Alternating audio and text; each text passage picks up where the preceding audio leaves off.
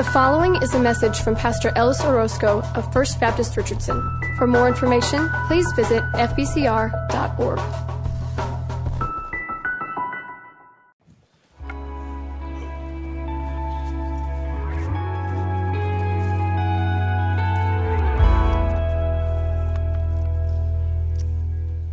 Thank you. Thank you for worshiping this morning. It's still good to see everyone. Again, this week, I was out last week on vacation. Thank you for giving me that time with my family. Got to go to Houston, visit my mom, and spend some time with my family. And I so appreciate that. Pastor Gary Smith, I love Pastor Gary, and he's such an amazing preacher, and so glad that he was able to fill in for me. Last week, we talked about the lament and the power of the lament in Scripture. We're preparing our way to Easter. We're in a series of sermons, Roadmap to Resurrection. We talked about how who we are in Jesus Christ and how we're supposed to give him our best. We talked about how our true citizenship is not in this world, but in the next world. And then last week, of course, the lament. This week, we're beginning to unpack what it looks like to experience resurrection life. We've been talking or singing all morning about being children of God. Perhaps you've heard a theme going through of who we are in Jesus Christ. And now we're going to go to God's Word to unpack a little bit more about that, who you are in Christ, who is now resurrected. What does resurrection life mean to us? So to begin that, we're going to go to 2 Corinthians chapter 5. The Apostle Paul, writing to the Corinthian church, 2 Corinthians chapter 5, beginning with verse 17, and this is what the Word of God says. Paul says, "Therefore, if anyone is in Christ, the new creation has come. The old has gone. The new is here. All this is from God, who reconciled us to himself through Christ and gave us the ministry of reconciliation. That God was reconciling the world to himself in Christ, not counting people's sins against them. And he has committed to us the message of reconciliation, the gospel. We are therefore Christ's ambassadors. As though God were making his appeal through us, we implore you on Christ's behalf, be reconciled to God. God made him, Jesus, who had no sin, to be sin for us, so that in him we might become the righteousness of God." May the Lord bless the reading of his word. I'm going to make a confession this morning. It's a little embarrassing to me, but when I was a child, I didn't want to be Mexican-American. My father is from Monterrey, born there, and my mother is a second-generation Mexican-American. That's our heritage. That's our background. Anyone in our family traces back eventually to get back to Mexico. And so growing up, I was Hispanic, Mexican-American, and I didn't want to be Hispanic. The elementary school I went to, there were only 5 other Hispanics in the entire school. One of them was my sister, and the other 4 were my cousins. And I just wanted to be like everyone. All of my friends in my class, I was the only Hispanic in my class, and their mothers packed their lunch, and it was bologna sandwiches with Wonder Bread and a little bag of chips and a little box of animal crackers. Oh, how I lusted after those animal crackers. What did my mother pack? Tacos, burritos, frijoles, arroz, Mexican rice. Come to think of it, all the other kids may have been actually jealous of me, right? Bologna sandwich versus tacos. I don't know what I was thinking, but I remember going to my mom and asking her to stop to fix me a bologna sandwich with Wonder Bread and the little bag of chips and the little box of animal crackers. And from that point forward, my mother, every day in my lunch was a bologna sandwich, chips, and animal crackers. I don't know what I was thinking. Well, I was a kid, and I just wanted to fit in, right? I just wanted to be normal. I wanted to be normal. What the Apostle Paul is telling us here in 2 Corinthians, what he's actually trying with all his might to convince the Corinthian Christians, what he's saying to them, I think what he says to us is that if you are in Jesus Christ, you're not normal. You're not going to be normal.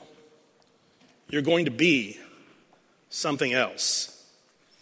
So I want us to look at this passage, and it really, his argument about that climax culminates in the passage that we read in 2 Corinthians chapter 5.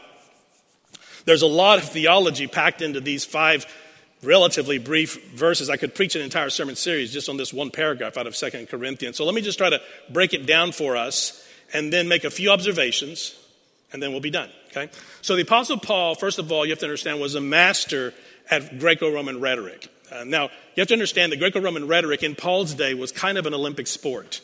They would pack out theaters full of people who would come from far and wide to listen to the greatest rhetoricians of that day. Now, rhetoric is simply the art and craft of debate or argumentation. It's using language to try and convince people of your side, right? And so people would gather from far and wide to listen to these great debaters, philosophers, debating all kinds of things. And they use this particular Greco-Roman form of rhetoric, the art of convincing, right? And Paul was a master at it. And in this letter, in 2 Corinthians, as in most of his letters, he is using this Greco-Roman form of language that convinces. And he's building his case to try and convince the Christians living in Corinth of something. So what is the something that he's trying to convince them of? Well, in order to understand that, we have to go from chapter 5 of 2 Corinthians all the way back to chapter 3 of 2 Corinthians, because that's where he begins to build his case. That's where he begins to try and convince. And in 2 Corinthians chapter 3, verse 6, Paul gives the thesis. This is what he's trying to convince them of. This is the case he's building. He says this: He, God, has made us competent as ministers of a new covenant. He has made us ministers of a new covenant, not of the letter, but of the Spirit. For the letter or the law kills, but the Spirit gives life. That's his state. That's his thesis. That's the thing he's going to try and convince them of. He's going to spend most of the rest of the letter, chapters 3, 4, and 5, to try and convince the Corinthian Christians that this is true. And he uses this Greco-Roman format of rhetoric, right? I think we call it marketing now. But to convince them that he's right about this, right? And so this is what he's doing. So let me break down that. Put it back up there, Bill. Thank you. Let me break that verse down into its constituent parts. So what is he saying? First of all, he says God has made us competent. Before Christ, we were not competent. We were as far away from competent as you could get, but now God is the one who makes us competent. The second thing he says is, not only does he make us competent, he makes us competent what? Competent ministers of a new covenant. We are ministers of a new thing that God is doing in Jesus Christ. And then thirdly, he says that new thing that Jesus is doing, that new covenant that we are now ministers of, is a covenant that brings not death like the old one did, but it's a covenant that brings life through the Spirit. That's his claim. That's what he's going to spend chapters 3, 4, and 5 trying to convince us of. He ends in chapter 5 with the climax. We read it earlier, but he begins in chapter 3, and he's trying to convince us of this. This is his claim. And at the center of that claim, foundational to that claim, is the death and resurrection of Jesus Christ. It is the resurrection event in Paul's argument that is foundational for everything else he said. That because Jesus died on the cross and rose again on the third day, conquering death and ushering in life, because of that, we who are incompetent, we who are weak, we who are frail and fractured, we can now live with confidence and with strength and with power. Listen to what he says in chapter 4 of 2 Corinthians. He says in chapter 4 of 2 Corinthians, verses 14 and 15, Can you put that one up there, chapter 4? Yeah, 7, 8, and 9. He says, but we have this treasure. What's the treasure? It's the resurrection of Jesus Christ. It's the gospel message. We have this treasure in jars of clay to show that this all-surpassing power is from God and not from us. We are hard-pressed on every side, but not crushed. Perplexed, but not in despair. Persecuted, but not abandoned. Struck down, but not destroyed. What he is describing here is, this is who you are now, you understand? This is who you are. Jars of clay. It was a euphemism for weakness, for a weak vessel. Most jars in that day were made of clay. which was easily broken, easily fractured, easily cracked.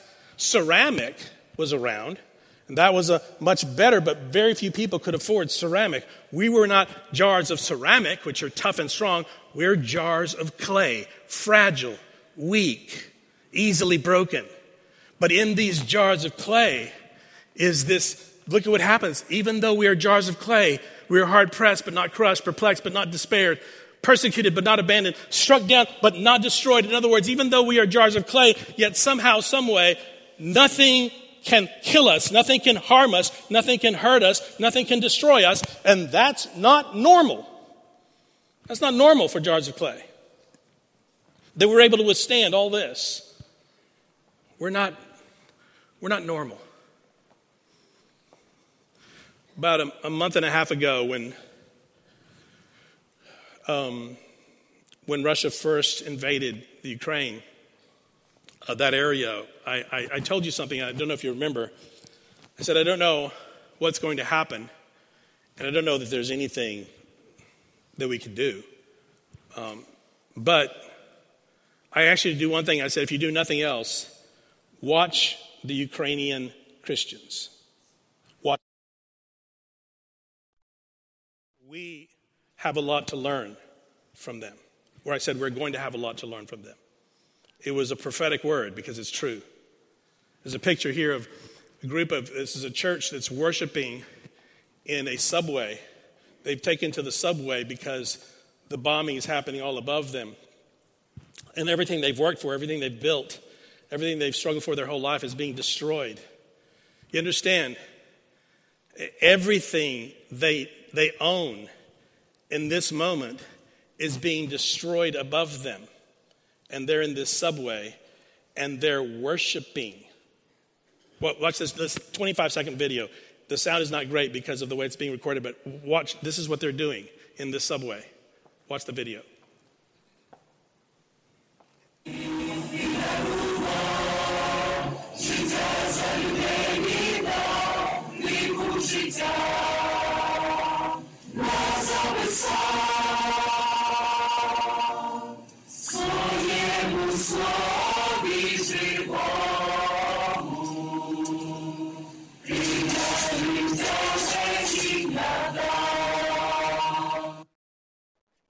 That's a Ukrainian hymn. I don't know if you noticed, but there were other people walking around, right, coming into the subway and trying to find shelter as well. And they had to be looking at these people going, you guys are weird. This is not normal. This is not normal. And that's the point. This is who we are. When everyone else in the world is eating bologna sandwiches, we get tacos. We're not normal. Paul wants you to know, stop trying to be normal. This is, how does that happen? What is the source of this power? What is the source of this power that causes you to sing and praise and worship God even as the bombs are falling and destroying everything you've ever worked for and you're singing praises to God? What is the power that allows you to do that? And the Apostle Paul says it is the resurrection of Jesus Christ. Listen to what he says. Now we're in chapter 4. Remember, he's building his case one brick at a time. Now we're in chapter 5. The opening lines of chapter 5. For we know that if the earthly tent we live in is destroyed, we have a building from God, an eternal house in heaven not built by human hands. We know that if everything, the tent we live in is destroyed, it doesn't matter. We know it doesn't matter because we have a house that is being built by God. Amen? An eternal house, an indestructible house. We know that we live in a place where ultimately and eternally speaking, though my body be destroyed, Job says, yet in my flesh I will see God. We know that we have this in Jesus Christ. And this is the power that allows you to sing even as the bombs are falling. Even as the bombs are falling. He's building his case, Paul is, one brick at a time. This is his understanding of the resurrection. Look at chapter 5, verses 14 to 15. He says, For Christ's love compels us, because we are convinced that one died for all, and therefore all died. And he died for all, that those who live should no longer live for themselves, but for him who died for them and was raised again. It's the resurrection. He died once and all for all so that we can live. So now Paul comes to the climax of his argument. And it's in the passage we read at the beginning of the sermon. 2 Corinthians chapter 5, verses 17 to 21. And there are just a few things that fall out of that I want to give you now that you have the background. And the first is that what he says is that you are a new kind of creature. You are, in Christ, you are a new kind of species of human beings. This is what he's saying. Look at verse 17, where he says, therefore, if anyone is in Christ, the new creation has come, the old has gone, the new is here. And that new is you. You are a new creature, a new kind of being. John tells us in the prologue to his gospel that Jesus came as the Word. It says, and the Word was with God, and the Word was God, and the Word became flesh. This is Jesus becoming flesh. And then he goes on to say this in John chapter 1. He says, the true light, that's Jesus, the true light that gives light to everyone was coming into the world. He was in the world, and though the world was made through him, the world did not recognize him. He came to that which was his own, but his own did not receive him. Yet, to all who did receive Jesus, to those who believed in his name, he gave the right to become children of God, to become now children of God, children born not of natural descent, nor of human decision or a husband's will, but children born of God. This is why we talk about being born again. You're now born of God. And when that happens, what Paul is saying, his contention is that when that happens, you are now a new kind of creature. In other words, you're not normal. Stop trying to be normal. You're not normal. You're something new. And along with that, he doesn't do that just to do it. Along with that now is that you have a new mission. This new covenant that he's talking about, we call it the New Testament. We call it the gospel. You have this new message and this new mission. What does he say in verses 18 and 19? All this is from God, who reconciled us to himself through Christ and gave us the ministry of reconciliation. That God was reconciling the world to himself in Christ, not counting people's sins against them. And he has committed to us the message of reconciliation. This is our new mission. And we do it, as I said in an earlier sermon, we do it not because it makes us feel good, not because we're getting brownie points in heaven, not because we feel sorry for people or because we have pity. Any of those things may be true, but that's not why we do it. We do it because it's who we are now. It's who we are. We cannot not do it because it's who we are. We're not normal. We're a new kind of thing. I was reading an article written by one of our Baptist newspapers about the work of the church in Ukraine during this dark time for them. The European Baptist Federation reports that churches across Ukraine continue to provide spiritual and material support to war victims. Members of Golgotha Church in Kherson have been caring for children from an orphanage that had been abandoned at the start of the war. Churches continue to be active throughout that region and throughout all of Ukraine and even in the surrounding areas. It said, the article says, when possible, churches have tried to provide a sense of normalcy to those who are suffering. In the Cherkasy region, more than 1,000 displaced people are housed safely in church buildings every night. In, I can't pronounce the name of the city, so I'm going to butcher it, but in Lviv, one local church held a baby shower for 3 mothers-to-be who had fled the fighting, bringing hope in the midst of suffering. Baptist churches in the neighboring nations have risen to welcome Ukrainian refugees. Romanian churches are working with local authorities to help long-term refugees find work, arrange schooling, integrate into society. Even nations that are not bordering Ukraine, churches are heavily involved. Baptist churches heavily involved in aiding the victims of war. Baptists in Spain, Portugal, the UK, Germany, Austria, Czechia, Bulgaria, Italy, Scotland, and others have given and are working to house refugees with church families. The Philadelphia church in Ternopil, a city in western Ukraine, a direction that most of the refugees are headed. They're headed west, right? And this one church, the Philadelphia church in Ternopil, is now welcoming 100 people a day, housing them, feeding them, giving them water and safety in their church building, and helping them to get on and out of the country, right? And they have now helped 7,000 people.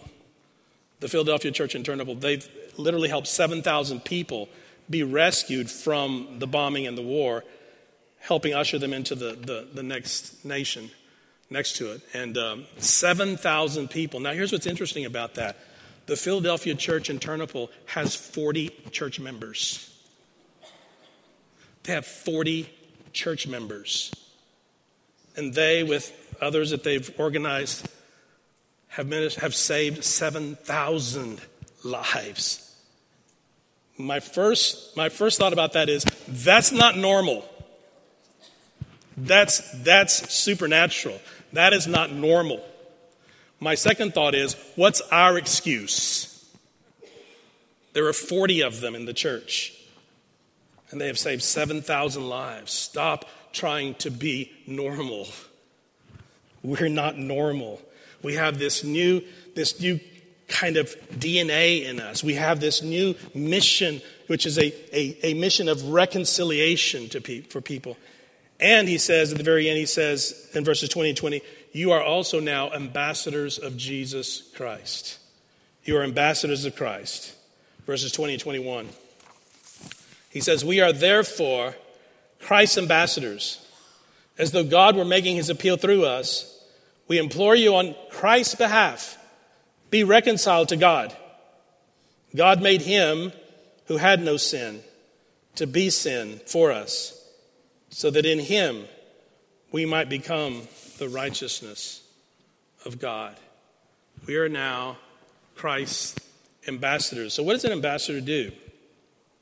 What did it do what was an ambassador in the time that Paul was writing? And actually not much different than what an ambassador is now. An ambassador, well, they represent, right? They represent the sovereignty. Whether that's a king or a nation, they're representatives to a foreign land, representatives of a sovereign. But it's so much more than that, actually. It's being an ambassador is actually much deeper than that. It was in antiquity, and it is to this very day in many ways. It's not just that the ambassador represents the sovereignty. They have what are in legal terms are called plenipotentiary powers. Now, what plenipotentiary powers is, it's that they have the full weight and the full authority of the sovereignty that they are representing. Right? So that wherever that ambassador goes, right, whatever they say, whatever decisions they make, it's not just they who are speaking, they who are doing, they who are making decisions. It carries with it the full weight of the sovereignty that they are representing. In Paul's day, the full weight of the king. In our day, the full weight of the nation. So when the ambassador of the United States, pick a country, an ambassador to any country in the world, the understanding is not just that they represent the United States, it's that wherever they go, wherever they step in that foreign land, the soil they are stepping on is U.S. soil. That's why the embassies, you understand, an embassy, pick a country, any embassy in any country, is understood that the building, the land that embassy is on is U.S. territory. It's a safe place for any U.S. citizen in that world, or it's supposed to be, because it's understood it's sovereign soil. And that wherever that ambassador goes, wherever they step, is sovereign soil, so that you understand that the ambassador, it's not just that they represent the king, it's that they are the king wherever they go. It's not just that they represent the United States, it's that they are the United States wherever they go. So you understand that to be an ambassador of Jesus Christ, it's not just that you represent Jesus, you do. But it's deeper than that. It's more than that. It's that wherever you go, whatever you say, this should scare you. whatever you say, whatever you do, whatever decisions you make, whoever you touch, you are Jesus Christ. To those people you're touching, to those people you're speaking to those people you're serving, you are Jesus Christ. We are the body of Christ, the hands, the feet, the arms, the legs, the eyes, the mouth of Jesus Christ. Wherever you go, you are Jesus Christ. And if that doesn't make you stop and think, I don't know what will. This is what it means to experience resurrection life with Jesus Christ, that you are no longer your own. You are no longer your own. You now belong to Jesus Christ in such a way that wherever you go, you are Jesus Christ. I want us to end today with some sobering thoughts about this. Remember, I told you at the beginning that as a child, I didn't want to be Mexican American because it set me apart. It made me different from everyone else. And as a kid, you just want to fit in. I eventually grew out of that. I matured past that sometime last year. I'm a work in progress, right? And now I'm kind of proud to be a Mexican American, and I hate bologna sandwiches. No bologna is allowed in our house ever. And boy, do I love tacos. We mature, most of us, to a place where we don't care anymore if people think we're not normal. Amen? We just stop caring about that.